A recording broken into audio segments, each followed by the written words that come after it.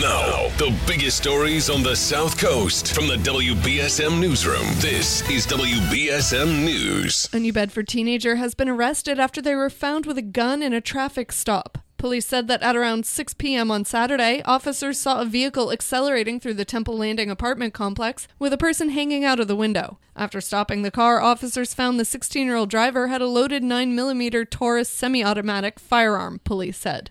The juvenile was arrested and charged with carrying a loaded firearm and operating a motor vehicle without a license.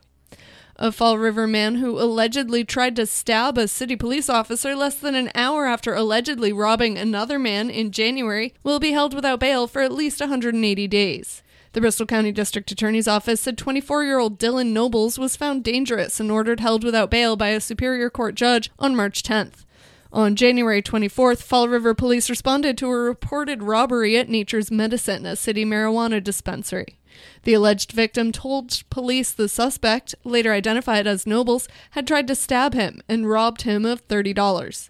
Just 20 minutes later, Nobles allegedly tried to stab a police officer after paramedics helped him regain consciousness on a bus.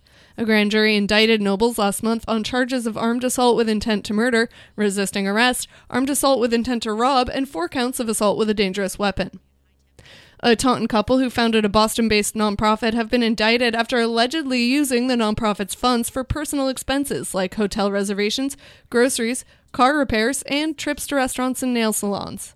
According to the U.S. Attorney's Office, 41-year-old Monica Cannon Grant and her husband, 38-year-old Clark Grant, are being charged with a variety of fraud-related offenses in an 18-count indictment. Cannon Grant is the founder and CEO of Violence in Boston, a nonprofit established in 2017 that aims to reduce violence for people in disenfranchised communities. Grant is also a founding director of the organization.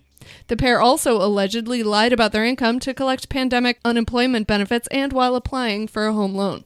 For more, visit WBSM.com.